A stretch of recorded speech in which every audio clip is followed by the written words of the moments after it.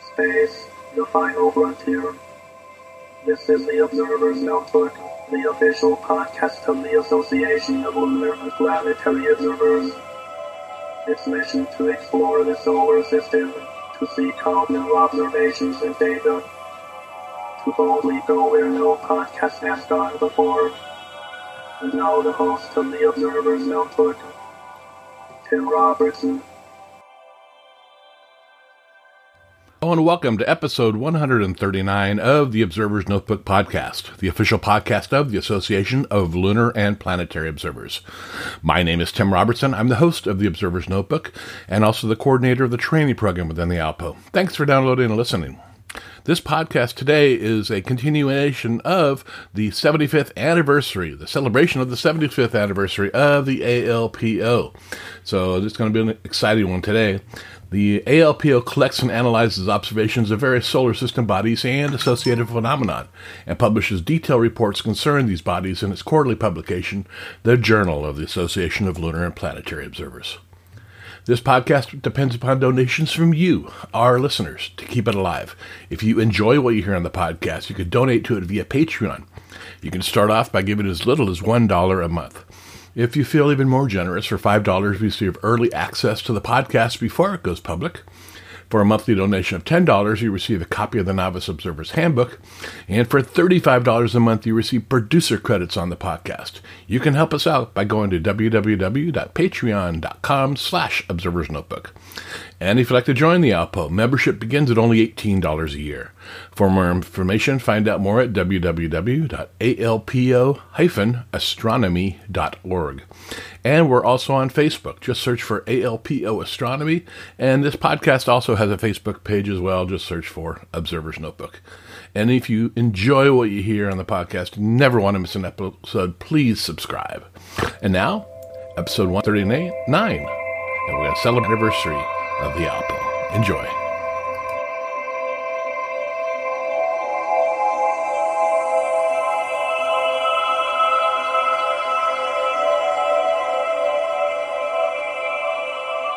All right, I'd like to welcome everybody back to this edition of the Observer's Notebook podcast, where we're celebrating 75 years of the ALPO. And with us today, we have longtime member and astronomer, Dr. Clay Sherrod. Welcome to the podcast.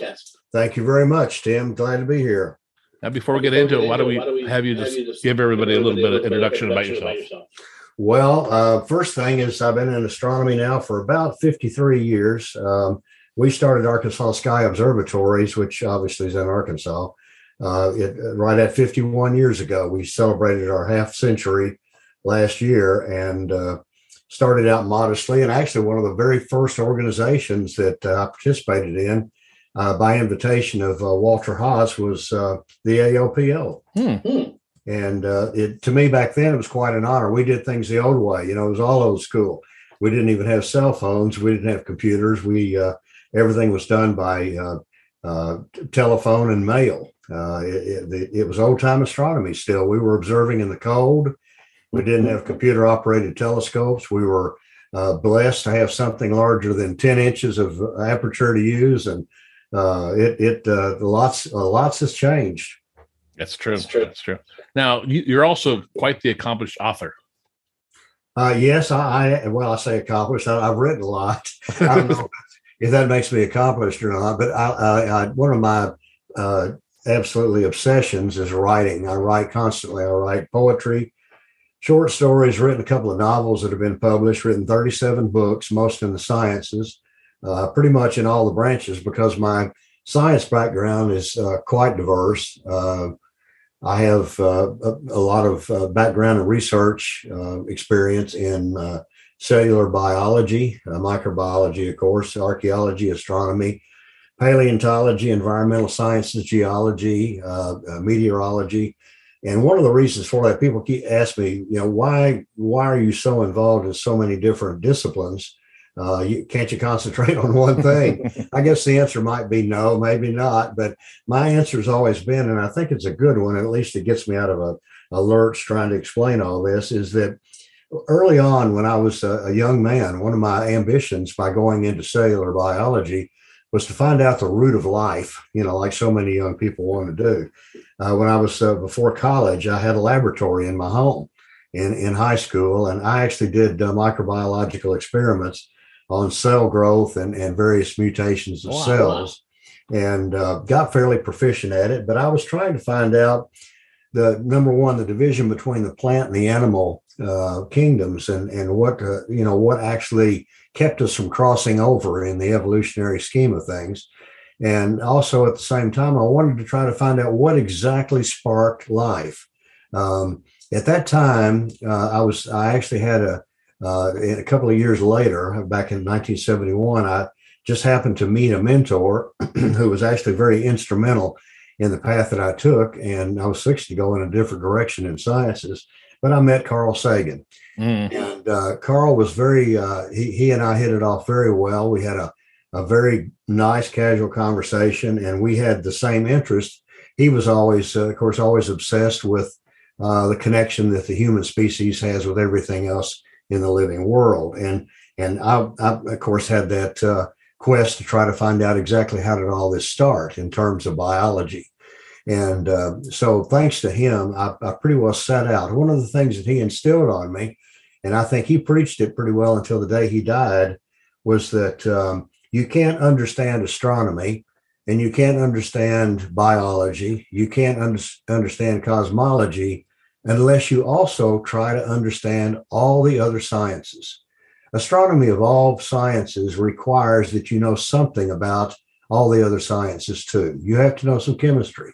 You do need to know some biology. You have to know physics. You have to know mathematics, and it all ties together. So by understanding that, the quest for knowledge, I guess, required me to sort of go back to school, which I actually did. I have advanced degrees in astronomy and archaeology and environmental sciences, and just simply trying to find out how and trying to do it the right way. For example, in archaeology, I was asked by the Arkansas State archaeologists to participate in some archaeological research involving archaeoastronomy, which is the alignment of the sun and moon and planets with various features that the prehistoric people would erect, like sticks. They put up great logs to signify the rising and setting of the sun, perhaps at solstices, and then mounds, prehistoric mounds up and down the Mississippi River Valley that were actually habitats for civilizations. And I got very involved in that for about 4.5 to 5 years and published 2 major research publications in that. And in order to do that, I got into other disciplines of science and literally had to go learn archaeology. But fortunately, I had the state behind me, and they clept me through essentially all of the requirements that I needed to be an archaeologist. So we became an archaeologist too. And even though I haven't practiced it in many years, I still carry that with me. But I've done a lot. I've published a lot in all those realms. And it's been exciting. It's been a rich life. Yeah, it sounds like it. Sounds fascinating. Yeah, I met Carl Sagan in the early 70s at UCLA. He was doing a lecture series out here. And an amazing man. Well, Carl is the one Carl actually had a job lined up for me about the same time you're talking about. When the Viking mission went to Mars, this was one of the first probes we sent to another planet. Most people will remember this. Mars, we assumed, might be rich with some type of subterranean life, microscopic life, and my background was key. It seemed to be ideal to be someone that might want to participate in such an experiment. And he encouraged me and actually had a job lined up at Jet Propulsion Laboratory in Pasadena. And I went out there to interview, and I liked it. They liked me. I was just a kid. And my wife met me out there a couple of days later and flew out, and we started driving around Pasadena looking at real estate. We found a house for $470,000 after living in a really nice house here in Little Rock, Arkansas, that we bought for $70,000. That was quite a mansion at that time. It was $450,000 or $470,000 in Pasadena, and it was condemned. It was on the corner of a lot in downtown. It was condemned, and it was a two bedroom, 1 bath, no plumbing, no floor. I'm not exaggerating. Oh my goodness! And so we decided that probably Arkansas was going to be home for the rest of my life. Yeah, but if you would have bought it, think it would be worth today. Oh, absolutely. It would have been a gas station probably, or a Taco Bell. Yeah, very good. Now, you're also an artist. Yes, I've done a whole lot of artwork. I specialize in multimedia, and I do it when I have time and when the urge hits me. My claim to fame, I guess, in art, other than just doing portraitures and so forth, was a project called the Genesis Project, which uses the book of Genesis in the Bible. I don't know quite how to put this. I'm not a Bible thumper, so to speak, but I also believe in God and believe in creation. Mm-hmm. And as a scientist, it's very difficult to confront people. I've given lectures all over the North American continent in many subjects, but one of them being astronomy. My most difficult conference that I gave a lecture to was the Southern Baptist Convention in Atlanta, Georgia. 2,000 people, all Baptists, most of them women. And I'm up there trying to talk about evolution and, the natural creation of the universe. You a glutton for punishment? It was punishment. But I did tell them at the very beginning, at the outset, I told them, I said, I want you to understand that I believe in God. I believe that God created the universe, and I believe in the Bible. I said, but I do not interpret the Bible word for word. I said, if you take the book of Genesis and you look at every statement, you can back it up scientifically. In fact, most of the natural creation that we take into account in the physical world, there is something in Genesis that explains that. And I've been called a test as it doesn't explain the dinosaurs. They don't mention the dinosaurs. Well, they do. There's actually a passage of the great giants disappearing off the face of the earth. Mm-hmm. So every little bit of that was contained in the book of Genesis. So I wanted to spark people to use their imaginations about the fact that we can accept creation, God creation, and we can accept creation in a natural form scientifically based on what we see in science. And because you look at either one and you either dispute the Bible or you dispute science. No, you can actually accept both. So I set about doing a series of artwork instead of trying to explain to people that would challenge people to use their own minds by looking at it visually. And each piece of art has an explanation sheet that goes with it, that it shows something very abstract. For example, that God created light. Well, it wasn't quite that simple. And the piece of art shows that. It's very dramatic. Not only did he create light, but he really created a lot of complexity scientifically in color. And light had form. It wasn't just an energy. It had form. It was light balls, which essentially, of course, would be photons scientifically. And so what it does is just simply challenge people. Long story short, the Genesis Project was 37 large artworks that I finished up in, I guess it was probably the late 1990s, early 2000s. And it was very popular. Published a book on that, and it was on exhibit at the National Cathedral for a while. And it's been talked about and used as study material for colleges and universities all around the world. That's great. Was it in oil or watercolor or what? It's kind of a multimedia. It's kind of funny. I use whatever I have to. If it's something, there's one of them where there's an atomic bomb blast behind a city going off at night. It's a very abstract scene, very dark. A tree dying from the radiation, you can tell, and yet there's a city somewhere in between the blast and the tree, which is the living part of the earth. And I wanted to show that the city was vibrant. The blast was going. You could see the atomic cloud, which is a pretty eerie looking representation. But the windows in the skyscrapers in the city, I had trouble drawing those to make them look like they were really illuminated windows at night. So I pondered over that for weeks and finally got out an X-Acto knife and a microscope, and I cut out little tiny squares of a label and used that like a label you would put on a file, a white label, and cut them out and used the tip of the X-Acto knife to put them into place on the art. And they stuck into place, and I would arrange them. And hence all the skyscrapers have illuminated windows. So I use whatever I have to use. That's amazing. Is the Genesis Project available somewhere online to look at, or? The book is called the Genesis Project. It's on Amazon and Barnes and Noble, but it is called the Genesis Project by me. And it's actually my website, www.arksky.com. has a link that's called Docs Art. Okay. They can click on that and they can see almost all of it right there. As a matter of fact, I'm glad you brought that up because it's free. Okay, I will add a link to that in the show notes so everybody can go over there and check it out. And the web page itself, it's pretty cool. You've got a lot of great things on it. There's a lot of guides. A lot of people, if they click the links at the top and look at the guides, there's a lot of really good, useful stuff for observers. Practical things. I've written a couple of books that were nothing more than me making notes so that I wouldn't forget how to do something. And, you'd learn a skill or learn a technique. Drift alignment just comes to mind. And, you write it down and make sure that you know all the details. And so eventually those evolved into chapters and books, and the guides have all that stuff in them. People can get all this information without having to buy anything. It's all on the arcsky.org website.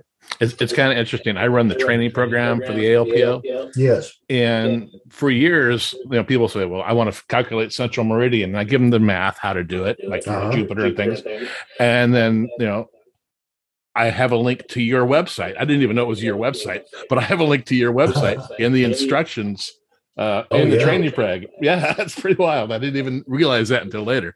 Yeah, it's really exciting. And, once you've done that, and that's one of the things that I hope we have an opportunity to talk about a little bit, is that, we're starting to see a transition away from people doing practical things like that. Mm-hmm. Calculating central meridian is essential for determining the rotational rates of the different, for example, on Jupiter, the different zones and belts and the features within them, to be able to determine the rotational rates to find out differential velocities.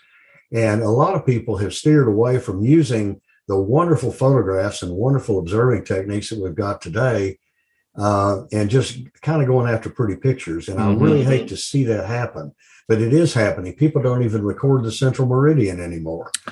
So many times, very little detail is written down about what they're capturing on film, and yet their images are nothing short of spectacular. That's true. Yeah, I'm one of those amateur astronomers that I put my eyepiece in the telescope first before I do anything else. Now, along with art, I guess along the same vein, you're a musician and composer. Yeah. I was a professional musician at the age of 14. I was the youngest person in the United States to actually carry a musician's union card. My dad was a trumpet player. My grandfather before him was a trumpet player for the Ringling Brothers Circus. And so it came naturally, and I was a trumpet player and was very accomplished by the time I was 14. And I played with Al Hirt. I played with Frank Sinatra and Buddy Rich, a lot of the old big standard groups, as well as Blood, Sweat, and Tears as a fill-in when they traveled sometimes. So yeah, I have a lot of experience in music too, but I hung the trumpet up when I was the age 39, which was a long time ago, and never touched it again. I just decided I didn't have time for that anymore. Oh, I was going to ask you to play us a little tune. No, my trumpet's right here, but I don't think you want to hear me blow it. Okay, I'll take your word for it. All righty. Now let's talk about the Arkansas Sky Observatories. What is this?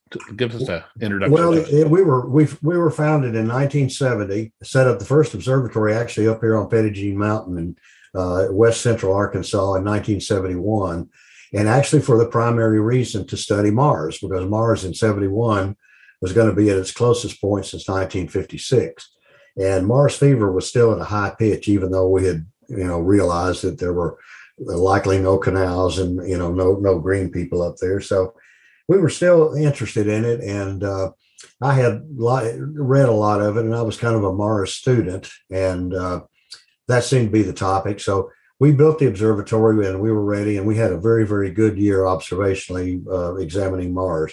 I still have all my first drawings. We could draw a lot better. Back in 71, people could use an eyepiece and see far more visually than even the world's largest telescopes could photograph. So, the drawing, the capability of drawing what you see in these fleeting glimpses when the seeing would steady up perfectly. We've all been there. We've seen that, those moments where you just takes your breath away and you think, oh God, I wish that would happen again. But it never does. But that's when the observatory was founded. And now we've got 5 different observatories scattered over Arkansas. It's sort of a complex. And I can run them all from one central office, or if I go to Hawaii on vacation, I can run them from there. But I tend to want to be in them. I really enjoy still being directly, in at the telescope. Now, I don't like to be in the cold, so I do operate them remotely via computer. But it's got a long history. It's been nonstop since 1971. Now, do all the observatories have the same types of telescopes in them, or what are they? No, they're all different. There's a couple of the observatories are similar. H41 and H45 are similar, but they have different telescopes. They all have different projects, and there's one of the five that's actually located right next door to where I am here, that's devoted strictly to visual observing for the public, so that people can actually have a telescope to come look through. Now that's been put on hold because of COVID, of course, but it's still an excellent place for teachers and select groups. It's not big enough for large groups of students, but we do accommodate people who are really seriously interested in astronomy, because without somebody to motivate you, you're not going to stay with astronomy for very long, because it is a very competitive science. That's very true. That's very true. Now, are they all, you have the one that's for visual observing, but the rest of them are all robotic observatories? Yeah. Well, even the one for visual can be robotic if I want to operate it that way. But yes, all of them are robotic. There's nothing really manually that I would have to do. The domes open themselves. It has climate control and weather control. If it senses clouds or moisture, it shuts everything down. The focusing is computer driven. Not too much to do. Of course, it's all go to. When you have that many observatories, and some of them some of the equipment's getting on the old side, even though I maintain it pretty well. It does become problematic, and thank goodness I've learned to be a fair mechanic, and I can work on this stuff and keep it operating. Otherwise, and that's another reason for me to be here, because inevitably, if I'm not at a location and operating one of the telescopes, it's going to break down or hit the pier or something like that and do damage. So I do prefer being there, but I definitely prefer the robotic operation. Now, how are the observatories managed? Are you manage all of them, or is there a subscription to use them, or how is it? Yeah, I do offer it for select people, grad students and so forth from different colleges around the area and states surrounding Arkansas. Even it's open for grad students to use for research projects. And one of the things that I do for different colleges is I will plan different graduate programs for students who are struggling, trying to come up with a good graduate study focus in astronomy or astrophysics or something. And I'll design something focused in astronomy, typically solar system if possible, and give them an option of one or two, and they'll choose one. And they do have the option of using the telescopes up here at no charge. I never charge anybody for anything. I don't charge groups to come in or to do programs for. I've given around 12,000 presentations in the past 52 years, and that was pretty tiring. There was a period of time where it was very demanding, and I just simply can't do it anymore. So I do turn them down now. I hear you. Now, you mentioned earlier about it's important to have a mentor type person when you get started in astronomy to keep the interest going. Was there a person, or was there an event that first sparked your interest in astronomy? Well, at a very early age, there actually was, and this seems a little serendipitous probably to most people, but I was actually, I think, around 8 or 9 years old, and my grandfather had a small farm. He was an educator. He was a principal of a school in Ozark, Arkansas, and he had a small farm up there, and I would go up in the summer times and work for him, and we were out one night on the picnic table. We always did, and we're looking at the sky. And he was very knowledgeable about the sky because one of the classes he had to take was astronomy back in college, back in the 1920s. And we were sitting out there looking at the sky and watching. I mean, just casually leaning back and watching and enjoying our conversation. And I looked up and I saw the Pleiades, and I pointed to him. I said, "Look at there, I could see the Little Dipper." And he immediately didn't want to correct me, but he did. He said, "No, that's not the Little Dipper." And he pointed to the Little Dipper for me. And, I kind of didn't understand why it was so important, But then he went back to the Pleiades and he wanted to explain it to me. He told me it was a star cluster. and about the distance on it. And he was right on it, around 750 light years away. And he explained that what we're seeing now was, from 750 years ago, that it had taken light that long to get here. But the most interesting thing he told me, he was such a knowledgeable, well-rounded guy. He told me the legend of the Chinese people, the ancient Chinese people, and the Pleiades, what they perceived as it representing mythologically in the sky. And then he told me about the American Indian, the Native Americans, and what they perceived it to being in the sky. And darn if it wasn't the same thing. It got me into the Seven Sisters of Industry, which is the Chinese version. And then we had, in the Native American, we had the seven tasks of essentially the squalls and what you did around camp, wherever camp might be. But it amazed me that two different cultures that were totally unassociated, did not probably even know about each other, living halfway around the world from one another with no means of travel between the two of them. It amazed me that they both came up with the same legend mythologically of what the Pleiades represented. And it just, I can't tell you why, but it just really fired up my interest in the sky. It made it more mystical. It just seemed like it's sort of a common focus for the human race. And that stuck with me from then on. That's wild. It is. Even when I look back today, it is wild to me. I think, how did that happen? How did that happen? What's the most memorable astronomical event that you've seen? If you had to pick one. My goodness, there's been so many, and so many they're all different. That's the neat thing about astronomy. Everything's different. Let me tell you, though, one of the things, and the ALPO members will appreciate this, I like change. I want to see something change. I love cataclysmic variables. I like novas and supernovas, but I love comets and asteroids that tumble through space. I love to be able to watch them move. I love to measure their light variance. I love to watch comets explode or separate or fragment. I love to watch Jupiter get hit, different things like that. The most memorable thing, I guess, that I would have to say probably Comet West back in 1975. Oh my goodness. I just can't forget that. Now, Comet Hyakutake, when it went over back in the late 90s, that was the most remarkable thing I've ever seen. It's huge. But it was enormous, and it moved. You could actually see it move across the sky. Yeah. And I went out. The unfortunate thing, it would probably be, without a doubt, my most memorable. But it was a period of time. I don't remember the time of year for some reason, but it was a period of time where it was cloudy every single night. It was visible from Arkansas. I got one opening through the fog, and I got a view of it. It was the middle of the night, 2:00 in the morning or 3. And it was so incredible. I went in there and woke my family up and got them out there to look at it. And even they were amazed. I mean, you could actually see it in its tail moving across the sky. And it was moving sideways relative to the tail, which we thought was so cool.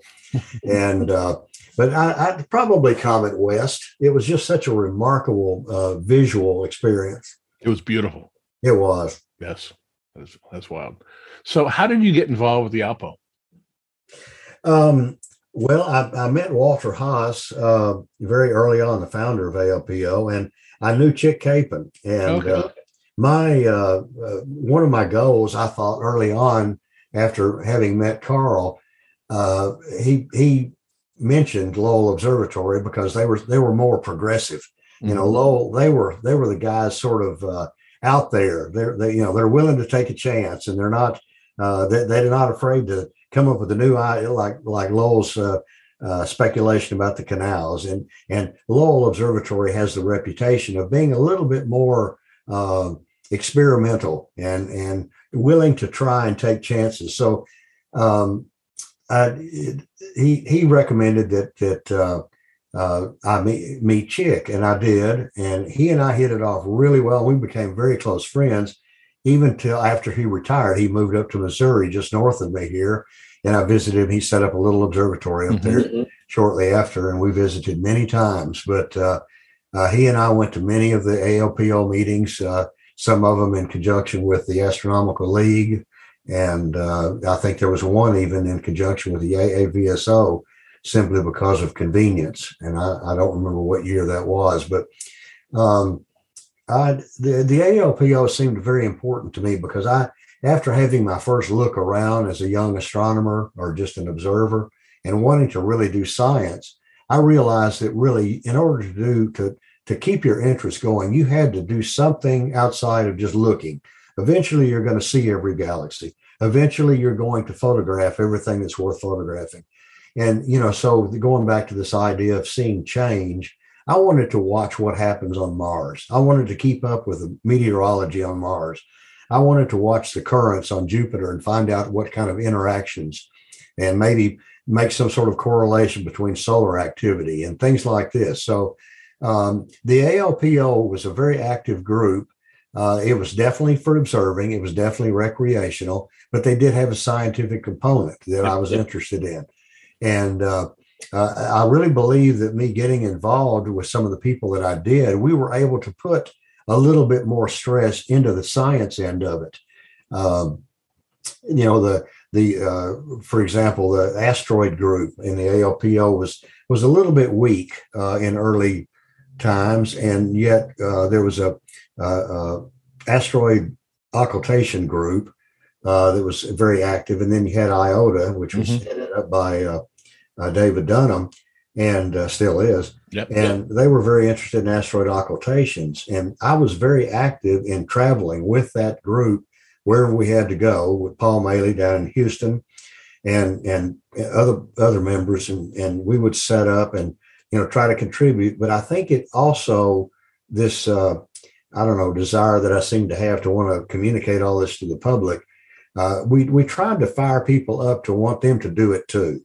And I think it helped add a little bit to the science of ALPO.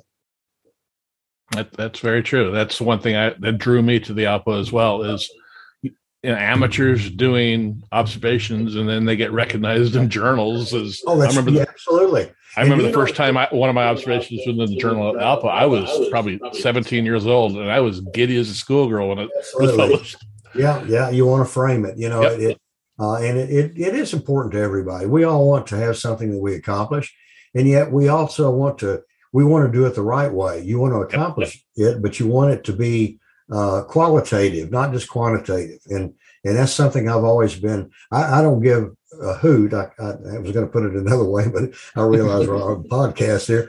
But I don't give a hoot if a guy's got 100,000 observations of some variable star. If they're not accurate, and if they're over observing, every minute, it doesn't mean anything to anybody. In fact, it actually throws the science off. It skews it, to the opinions and observational personal equations of one observer. So, I like a person who wants to get into it and contribute and be proud of what they put in and always be ready, always be ready to change. And that's one of the nice things about having a private observatory like Arkansas Sky. I can stop anything I'm doing at any time and start another project. Not that I don't have commitments, but I can do a lot of things at the same time. But I do, if something comes up and I think, boy, that's something I really need to study and look into because it goes right along with what I want to do or what I want to accomplish, I can pretty much stop and just start studying something new for a while. And that's happened many times in the past. Yeah. And I like what you said about if the observations aren't accurate, they really don't have any meaning. And that's one thing I stress in the training program. I mean, I get people because we focus only on drawing and observing. There's no there's no imaging in the training program at all, because I feel the longer you observe, the better observer you become. Oh, absolutely. You're able to see more detail and things like that. And I'll have students come through the program who their drawings are beautiful, but I could tell there was artistic license taken too when you can't see these things with a 6-inch telescope, Absolutely. So I will back them off. I'll say, draw what you see. Don't draw what you think you should see. That's right. What you think you can see. And one of the programs I used to give when I traveled to colleges and lectured on planet observing was actually about drawing. I set up a little project where we had a projector in the front of the classroom or the front of the small auditorium. And I had images of, these were hand drawn, images in color so that there could be any type of the Purkinje effect or any other color blindness issues that might come to light for people. But I would have images of a planet. It might be Mars or it might be Jupiter. And they would be sort of to scale at a distance of, let's say, arbitrarily 60 feet. It would be about the size Mars gets at maximum as seen in a telescope. So, and I would have people draw it. Yep. And in an auditorium setting with everything dark, and they had flashlights, just like observing outside. And I had them use a paper towel tube. I would carry them with me, and everybody got a paper towel tube. They had no idea what they were about to do, and they would stick that tube up their eye so that it would be concentrated vision, and they would draw Mars or they draw Jupiter, and it would be amazing what people think that they see. I've done the exact same thing in lectures, and it's pretty wild. It is, but it's a real good learning lesson for the person that takes the test. Yeah, I would then shake the screen too to show them how seeing was terrible. Oh my goodness! I never thought about shaking the screen. I figured their nervousness would be enough. That's true. Now within the Alpha, well, let's back up a minute. You mentioned Chick Capon. Yeah, I only met Chick a couple times, and he makes an impression on you the first time you meet him. He sure does. High energy. Talk to me about Chick. Do you have any stories about Chick that you can share? Let me see. Professionally, I've got one, but I can't share it. And that was about a convention. He showed up, and I was waiting for him. I was going to bring him from the airport to the hotel, or no, it was dormitories. It was up at Creighton University at an ALPO meeting, and Chick was one of the guest speakers, and I was supposed to meet him there, and I did meet him at the airport, and I can't tell you anything else because bless his heart, I'm not going to talk about him, but he would be very embarrassed if I said this. But that was probably the most noteworthy and funny. He and I laughed over a beer many times. Most of my stories is when he moved to Missouri. As far as actually, I sat down with him many times and observed. He was one of the most dedicated observers I think I've ever met. He did the drawing bit. Everything that he did at Lowell, he was sort of a volunteer / associate observer, and he did it kind of like what we were just saying. He did it the old school way. He did it by drawing, and he literally, of course, he published a lot about different drawing techniques, filters, using color techniques on Mars and Jupiter, and he was a specialist at drawing Mars. And he and I probably discussed that more than anything. But, the funny thing, one thing I will tell you so that people will understand him a little bit better, he was one of the most happy-go-lucky people that I've ever met. He was down to earth and a little bitty guy, if anybody had never seen him. Small fellow, always wore a little English driving cap. Mm-hmm. And he, when he moved to Missouri, he really all but got out of astronomy. He didn't think he was going to do that. He built a small observatory up there on his property. He bought, I'm thinking it was 12 acres up there in Missouri, out in the rural parts. And he and his wife moved up there, and they became farmers. They kind of went back to the land, and that's what he wanted to do. And he put up a 10-inch telescope, I believe, and rarely used it. And I talked to him one time. He and I visited often. I went up there and we had dinner together. And he said he just really couldn't find anything that he was interested in doing that he thought would be of any merit. And that was one of the things about Chick. If he got into something, it had to mean something to. There had to be a result. He would entertain people. He would gladly open up the observatory and have guests come in because he loved being around people and he liked being the center of attention. I'll put it that way. He was a neat guy, very fine individual. Sure was. Now, within the ALPO, you held a couple positions, Jupiter coordinator and Saturn coordinator. I did, and I really enjoyed doing it. At that time, there was a lot of transition. We standardized observing forms and the need for very accurate timing. There was a lot of, not that the ALPO was poorly run, but there was a lot of accepted observations that really should never have been, simply because they weren't recorded properly in terms of good time logs and the need for central meridians. And I go in Saturn. Julius Benton was the head recorder at that time, and I got interested in one of a phenomenon known as the bicolor aspect of Saturn's rings. And he and I collectively, along with one other individual, really studied that for a couple of years, which is where at certain positions in its orbit around the sun, the rings are illuminated. How do I say this and not really confuse you? Of course, they would be illuminated differently in various aspects of the orbit, but they would be illuminated either more dimly or brightly than you would expect. I'll put it that way. Okay. And in various colors, the reason we call it the bicolor, in various colors, yellow and blue particularly, this phenomenon would go away. And we assumed that it was due to the ice crystals. And I still assume that that is what is happening because the phenomenon has been recorded many times since. But that was one of the things that I did with the Saturn section. And of course, I was heavily involved in most all the other ones, maybe not the sun and moon, but I tried to help out where I could. Mm-hmm. Now, how have you seen the Alpha evolve since the early days of your involvement with it to now? I think it has evolved similarly to almost all organizations in that people are more respectful of the science of what they're doing. There's two aspects to belonging to a group like the AAVSO or ALPO or any of the other specialty groups, IOTA. One is learning. It's a great platform to learn what you're doing, and you can learn while observing. In other words, you can contribute and learn at the same time. And then the other aspect of it, tremendously, and this is where I've seen the biggest shift, is the science that's contributed by the members. Yep. And sometimes it'll take a plateau, and that's what I've always stressed. I have gotten into many, I won't use the word arguments, but very lively discussions with other ALPO folks time and time again about the need to keep a consistent science coming out of it. Make sure that we keep archives. One of the things that needs to be done more than anything else is a collective archive, for example, that can be searched by central meridian, let's say of Mars.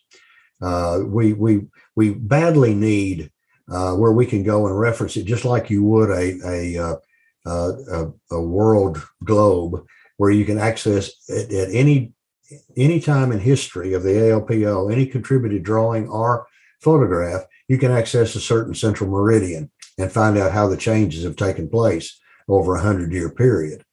And we started doing that time and time again, and it would get dropped. And that's something that I feel very strongly that needs to be done. Yeah, we are working toward that right now, coming up with a searchable archive for all the sections. Absolutely. And we had one on the arcsky.org website for many years, and it caused more bad feelings with ALPO than it helped. Really? And it was not, there was no subscription. There was no sign up. You didn't have to do anything. It was open to any ALPO member who wanted to contribute an image of whether it be drawing or a photograph. And it did get some resistance. I'll be the first one to say that. And we're not sure why. And it was a very, very workable system. And if you put an observation in, and if you put the time and date, it would automatically compute the central meridians for you of any object and enter it, and you didn't have to do anything else. That was it. And it was so simple, and yet people were afraid of it, and I do not understand why. So people don't like change. Yeah, they didn't like change, and that was around the year 2000, 2000 to 2005. We kept pushing to implement it, and it just didn't happen or wouldn't happen. Wow. So let's go back. What was your very first telescope? Oh, golly. Just like everybody else back when I was just a pup, I had one of those little 3.5-inch Gilbert telescopes, the little black ones. Yeah. And and I don't remember much observing on it.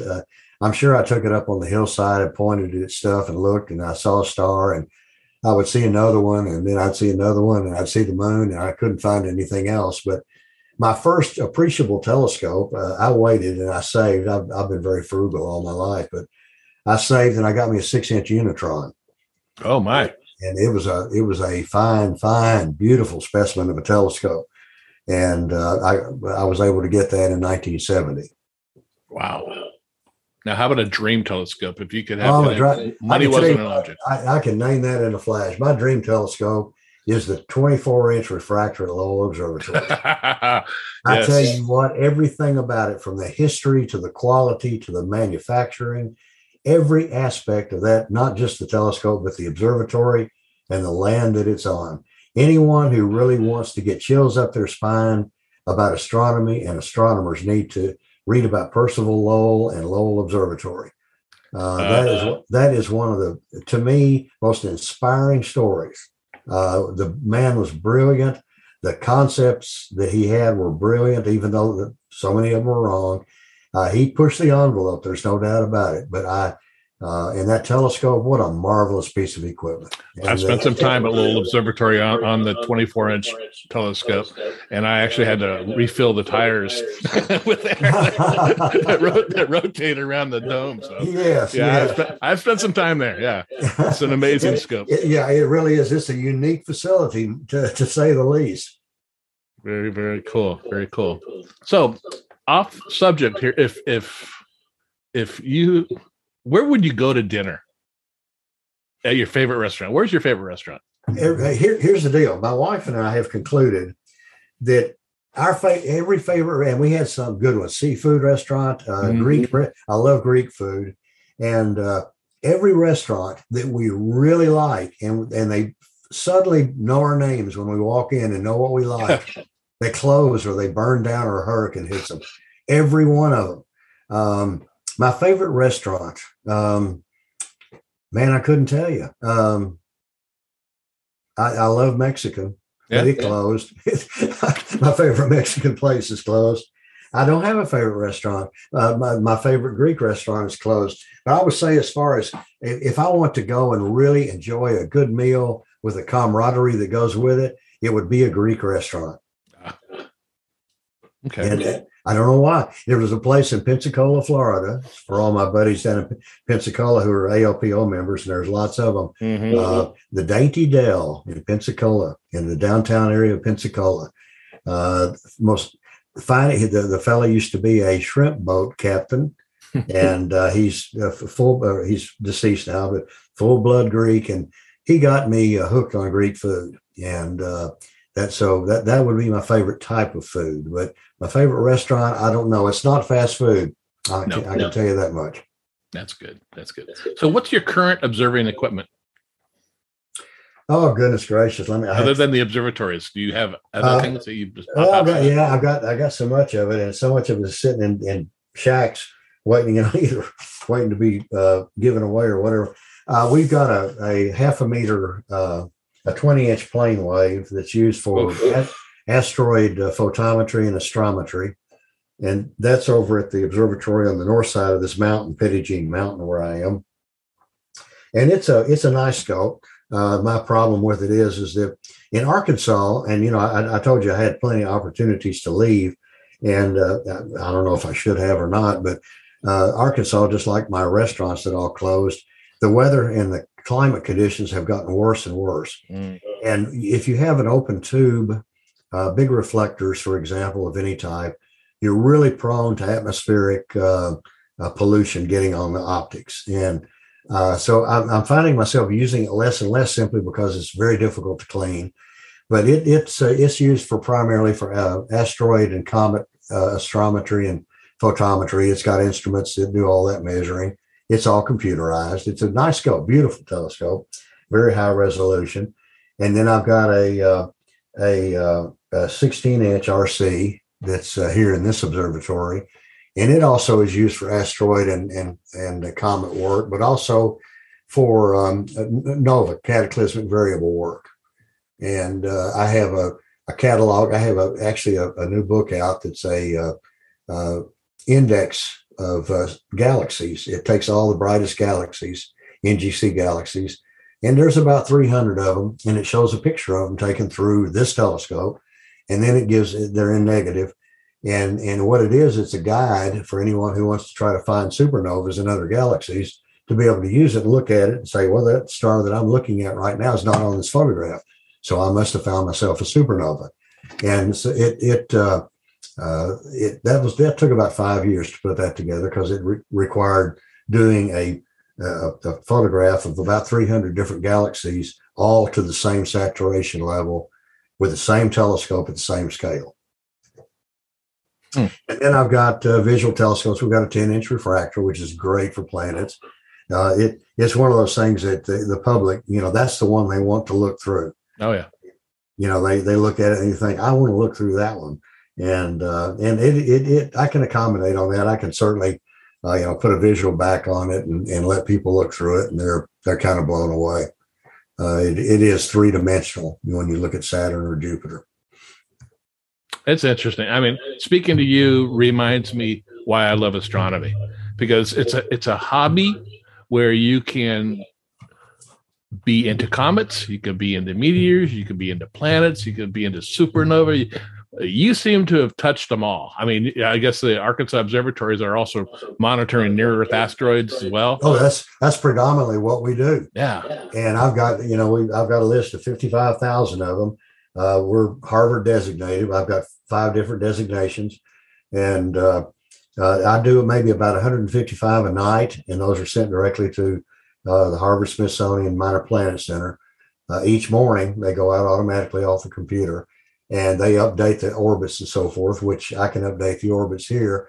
And so the near misses and all the things that we normally see, I will get early notifications and get notifications of these things coming in. And that's kind of pretty exciting. It's some of it is confidential. Most of it's not. But if we see something that we think might actually hit us, we're not supposed to actually talk about it, which I think is a little ludicrous. But it's supposed to go through the Minor Planet Center first. So what are you currently passionate about? Well, right now I'm passionate about getting one of my telescopes working properly.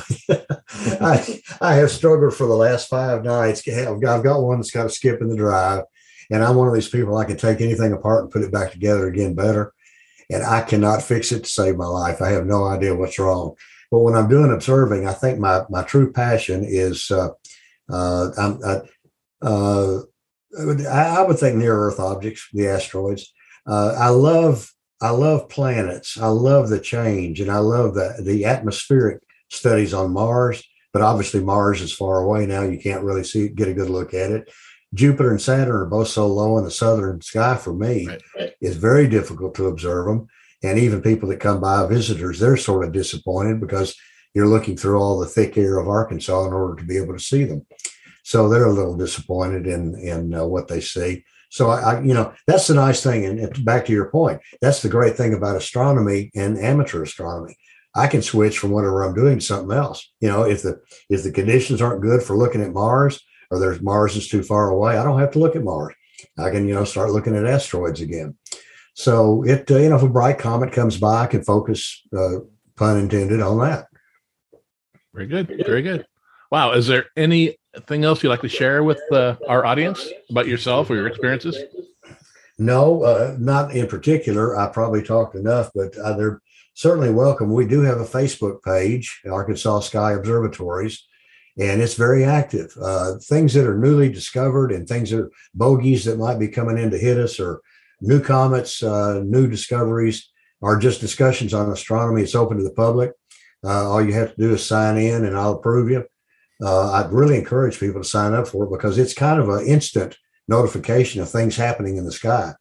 If Jupiter gets hit by a comet again, I've got something on it there. That's kind of the quick way of learning things. Then we've got the website for learning, and if people will peruse it and go through there and look at the tabs and explore it, there's a lot of information for learning on that Arkansas Sky Observatory. It's www.arcsky.org is the address on that, and they can certainly visit there. If someone wants to contact me directly, they're more than welcome to. I'm not accessible by phone, but I'll be happy to answer any emails, and it's Dr. Clay at tcworks.net. That's DRCLAY at tcworks.net. That sounds great. And I will add those into the descriptions below in the show notes so people can just peruse it that way as well. That'd be great. And I'm welcome. Again, the website, there's never any cost for anything, but I welcome anyone on the website and certainly on the Facebook page. Join up and, if nothing's going on, you may not hear anything for a few days, but then all of a sudden something it happens in clusters. You'll see a flurry of new supernovas or comets or asteroids, and it'll be a buzz. Well, Clay, this has been great. I've really enjoyed speaking with you. You, sir, are a true Renaissance man. And I want to thank you for coming on the podcast today.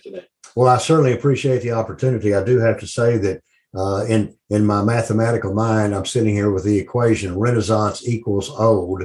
And that is, I didn't say that. that is true in both cases. That's what I've been called as Renaissance, and I've also been called "You're getting older, Clay." So, but I appreciate you letting me be part of this, and it's good to speak with folks with the ALPO again. It is, and thank you very much. You bet. Thank you for contacting me.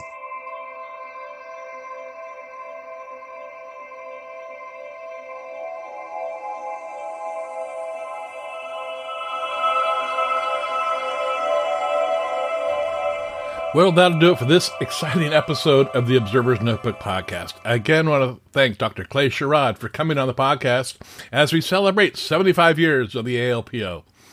We upload a new episode of the Observer's Notebook every few weeks. You can subscribe to us on iTunes. If you do, please rate and review us. I really appreciate it. It doesn't take that long to do it.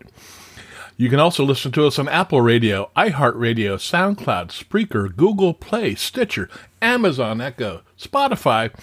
And yes, this podcast is now available on the ALPO YouTube channel. Head over there and subscribe.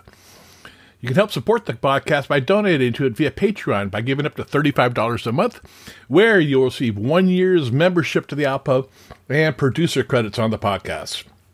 And with that, I want to thank the producers of this podcast, Steve Siedentop and Michael Moyer, for their generous support. The link for Patreon, as well as the link for the ALPO, is in the show notes. You can contact me at email at cometman@cometman.net or on Twitter at ObserversNBpod. Until next time, my hope is you always have clear and steady skies. Thanks for listening.